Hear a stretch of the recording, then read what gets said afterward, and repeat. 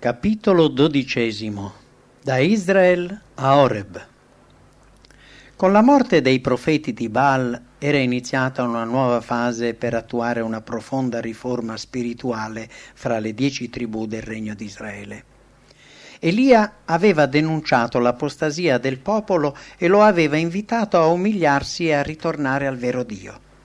I giudizi del cielo erano stati eseguiti. Gli israeliti avevano confessato i loro peccati e riconosciuto il Dio dei loro padri come un Dio vivente.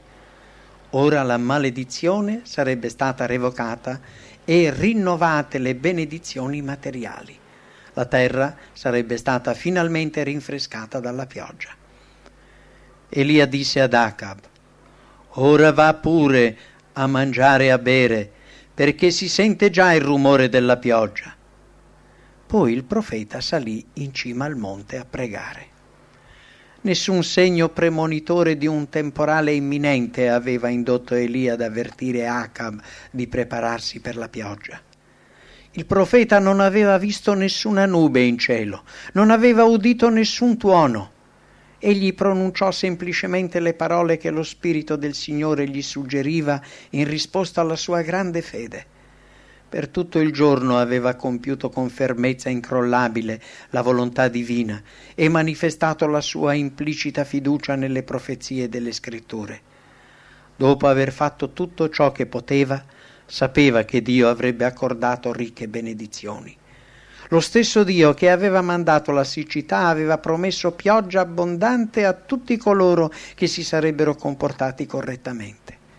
Elia attendeva quindi che piovesse. Manifestando la sua umiltà con la testa fra le ginocchia, intercedeva ora presso Dio in favore di un Israele pentito. Elia mandò ripetutamente il suo servitore in un punto in cui si scorgeva il Mediterraneo per vedere se vi fosse qualche segno visibile indicante che Dio aveva udito la sua preghiera.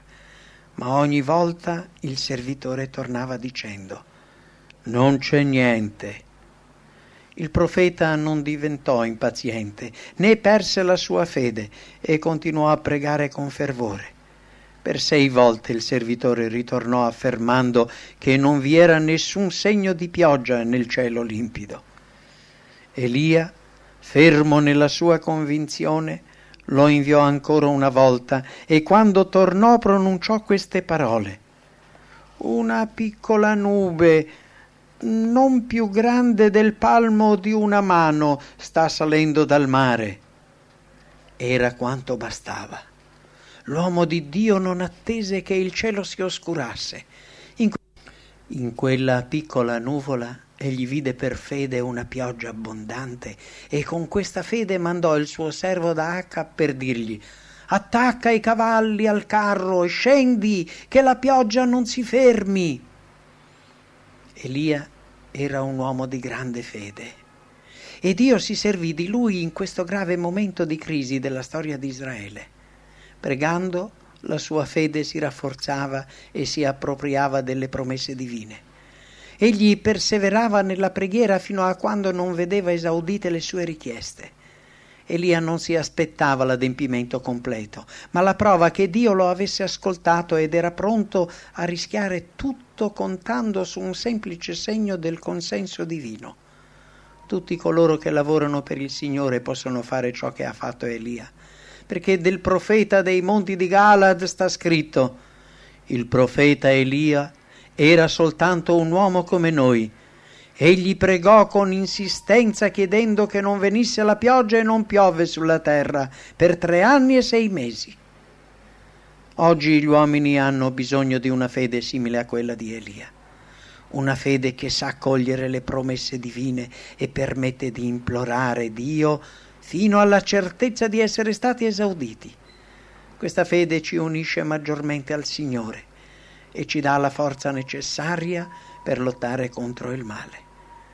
Grazie alla fede i figli di Dio conquistarono paesi, praticarono la giustizia, ottennero ciò che Dio aveva loro promesso. Chiusero le fauci dei leoni, riuscirono a spegnere fuochi violenti, evitarono di essere uccisi con la spada. Essi erano deboli e diventarono forti. Furono potenti in battaglia e cacciarono indietro invasori stranieri. Per fede possiamo raggiungere gli obiettivi che Dio ci propone. Tutto è possibile per chi ha fede. La fede è un elemento indispensabile della preghiera efficace. Chi si avvicina a Dio deve credere che Dio esiste e ricompensa quelli che lo cercano. Egli ci ascolta se gli chiediamo qualcosa secondo la sua volontà. Sapendo dunque che Dio ascolta le nostre preghiere, noi abbiamo la certezza di possedere già quello che gli abbiamo chiesto. Con la fede perseverante di Giacobbe, con l'ostinata insistenza di Elia, possiamo presentare le nostre richieste al Padre, credendo in tutte le sue promesse. L'onore del suo trono dipende dall'adempimento della sua parola. Le ombre della sera calavano sul monte Carmelo mentre il re Acab si preparava a scendere. Nel frattempo il cielo si era riempito di nuvole scure e il vento si era messo a soffiare, poi cominciò a piovere a dirotto. Acab tornò con il suo carro nella città di Izreel. Mentre procedeva verso la città reale, sotto la pioggia accecante e le fitte tenebre, non era in grado di scorgere la strada davanti a sé. Elia, che quel giorno lo aveva umiliato davanti ai suoi sudditi e aveva messo a morte i suoi sacerdoti idolatri, lo riconosceva ancora come re di Israele e ora, come atto di omaggio, grazie alla potenza di Dio, si mise a correre davanti al carro reale, guidando così il re fino alla porta della città.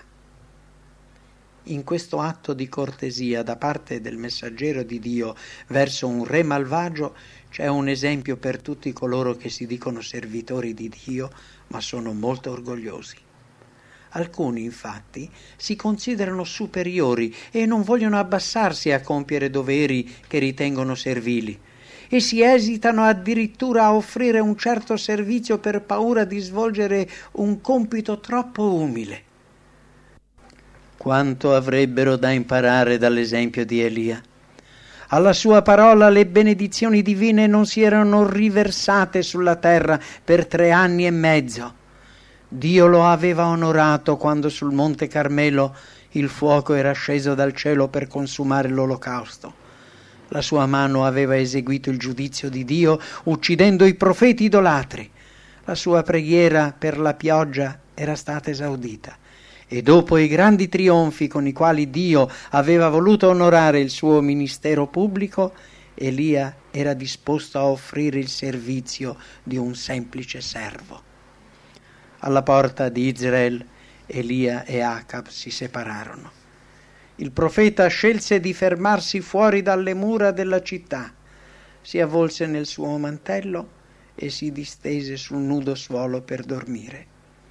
Il re entrò nella città e raggiunto velocemente il suo palazzo raccontò alla regina gli straordinari eventi di quel giorno e la magnifica rivelazione della potenza divina che aveva convinto Israele che l'Eterno era il vero Dio ed Elia il suo messaggero. Ma quando Acab riferì alla regina impenitente e insensibile l'uccisione dei sacerdoti idolatri, ella divenne furibonda. Si rifiutò di riconoscere negli eventi del Carmelo la potenza di Dio e affermò con tono di sfida che Elia doveva morire. Quella notte un messaggero svegliò il profeta e gli riferì il messaggio di Jezebel. Mi puniscano gli dei se entro domani a quest'ora non ti avrò fatto fare la stessa fine dei miei sacerdoti.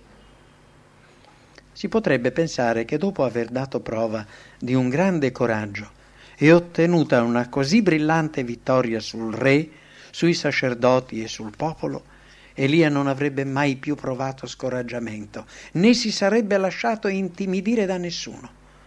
Ma colui che aveva sperimentato la protezione divina non era esente dalle debolezze umane, e in quel momento la fede e il coraggio lo abbandonarono. Sconcertato e confuso si alzò. La pioggia continuava a cadere e le tenebre avvolgevano tutto intorno a lui. dimenticando che 3 anni prima Dio gli aveva indicato un luogo sicuro per sottrarsi all'odio di Jezebel e alle ricerche di Acab, il profeta fuggì per salvarsi la vita. Giunse a Beersheba, vi lasciò il suo servitore e proseguì nel deserto un'altra giornata di cammino. Elia non avrebbe mai dovuto abbandonare il luogo in cui compiere la sua opera. Avrebbe dovuto affrontare la collera di Jezebel, chiedendo la protezione di colui che l'aveva inviato per vendicare l'onore del suo nome. Avrebbe dovuto dire al messaggero della regina che il Dio in cui riponeva la sua fiducia lo avrebbe protetto. Erano trascorse soltanto poche ore da quando aveva assistito alla meravigliosa manifestazione della potenza divina. Ciò avrebbe dovuto dargli la certezza che non sarebbe stato abbandonato. Rimanendo dov'era e facendo di Dio il suo rifugio e la sua forza, sarebbe stato preservato dal male. Il Signore gli avrebbe fatto riportare un'altra vittoria, altrettanto eclatante, inviando a Jezebel un terribile castigo. L'impressione prodotta sul re e sul popolo avrebbe provocato una grande riforma. Elia si era aspettato molto dal miracolo del Carmelo.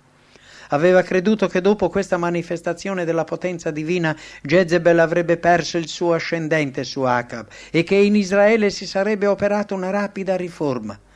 Per tutta la giornata aveva lavorato sulla vetta del Carmelo senza prendere cibo. Eppure quando aveva guidato il carro di Acab fino alle porte di Izreel aveva dimostrato un coraggio indomito nonostante la forte tensione fisica. Elia era minacciato dalla reazione che spesso segue quei momenti in cui si manifesta una grande fede e si conseguono vittorie spirituali. Egli temeva che la riforma iniziata sul Monte Carmelo potesse non essere duratura e così fu vittima dello scoraggiamento. Egli era salito fin sulla vetta del Pisga, ma ora eccolo disceso a valle. Mentre sotto l'ispirazione dell'Altissimo era riuscito a superare una prova così severa, in questo momento di avvilimento con la minaccia di Jezebel che gli risuonava nelle orecchie, con Satana che apparentemente aveva preso il sopravvento grazie al complotto di questa donna malvagia, egli perse la fiducia in Dio. Dopo l'esperienza della gloria, la reazione fu terribile. Dimenticando il Signore fuggì via, fino a quando non si trovò in un luogo solitario. Completamente abbattuto sedette per riposare sotto una ginestra e là chiese la morte. Signore, non ne posso più. Toglimi la vita, perché non valgo più dei miei padri. Fuggiasco e solitario, lo spirito oppresso dalla più profonda delusione, Elia desiderava non vedere più nessun volto umano. Alla fine, completamente esausto, si accasciò in un sonno profondo. Tutti possiamo vivere momenti di profonda depressione e di completo scoraggiamento.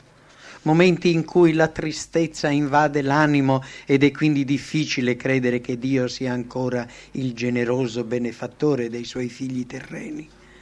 Momenti in cui le difficoltà tormentano l'anima a tal punto che la morte è preferibile alla vita. In questi casi molti perdono la fiducia in Dio e diventano schiavi del dubbio e dell'incredulità.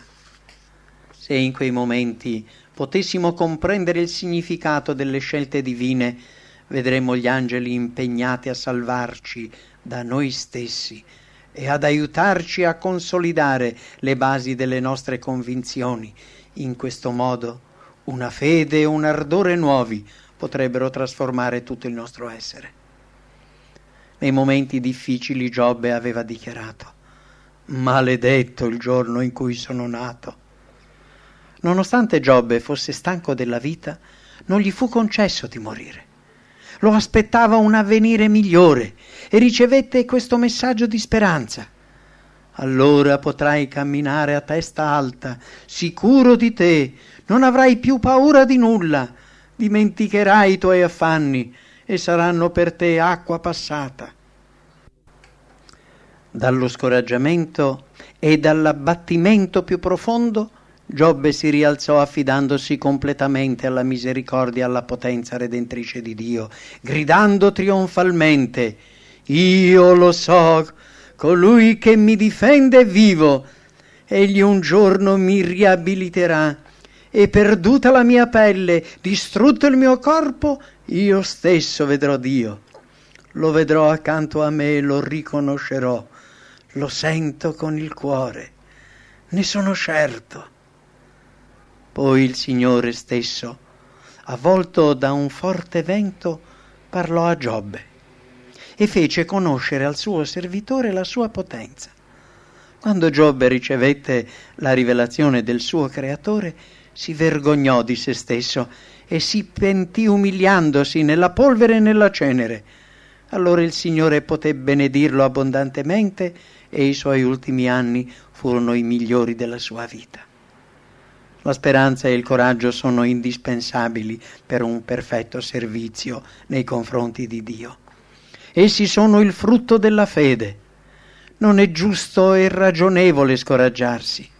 Dio può e desidera accordare ai suoi servitori la forza di cui hanno bisogno per affrontare le prove della vita. I piani dei nemici della sua opera possono sembrare ben elaborati, ma Dio può sventare anche quelli più efficaci e lo fa al momento opportuno, quando vede che la fede dei suoi servitori è stata sufficientemente provata. Per gli scoraggiati vi sono dei rimedi sicuri: la fede, la preghiera, l'azione.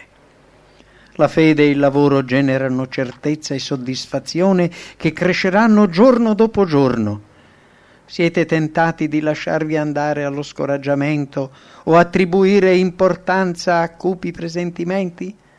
Ebbene, nei giorni più bui, quando tutto apparentemente sembra andare storto, non temete. Abbiate fede in Dio, che conosce le vostre necessità e dispone di un potere assoluto. Il suo amore infinito, la sua compassione senza limiti non si stancano mai. Non abbiate timore che venga meno alle sue promesse. Egli è l'eterna verità e non muterà mai il patto stabilito con coloro che lo amano. Ai suoi fedeli collaboratori Dio concederà quell'efficienza di cui hanno bisogno. L'Apostolo Paolo afferma: «Ti basta la mia grazia. La mia potenza si manifesta in tutta la sua forza proprio quando uno è debole. Perciò io mi rallegro della debolezza, degli insulti, delle difficoltà, delle persecuzioni e delle angosce che io sopporto a causa di Cristo, perché quando sono debole, allora sono veramente forte». Elia era forse stato abbandonato da Dio nell'ora della prova? No, Dio amava il suo servitore. Ora che si sentiva abbandonato da lui e dagli uomini, così come lo aveva amato quando aveva risposto alla sua preghiera, mandando il fuoco dal cielo che aveva incendiato l'olocausto del Carmelo. Mentre dormiva, Elia fu svegliato da un tocco delicato e da una voce suadente. Tremante di paura stava per scappare, perché pensava di essere stato scoperto dal nemico, ma il volto chino su di lui non era quello di un nemico, ma di un amico.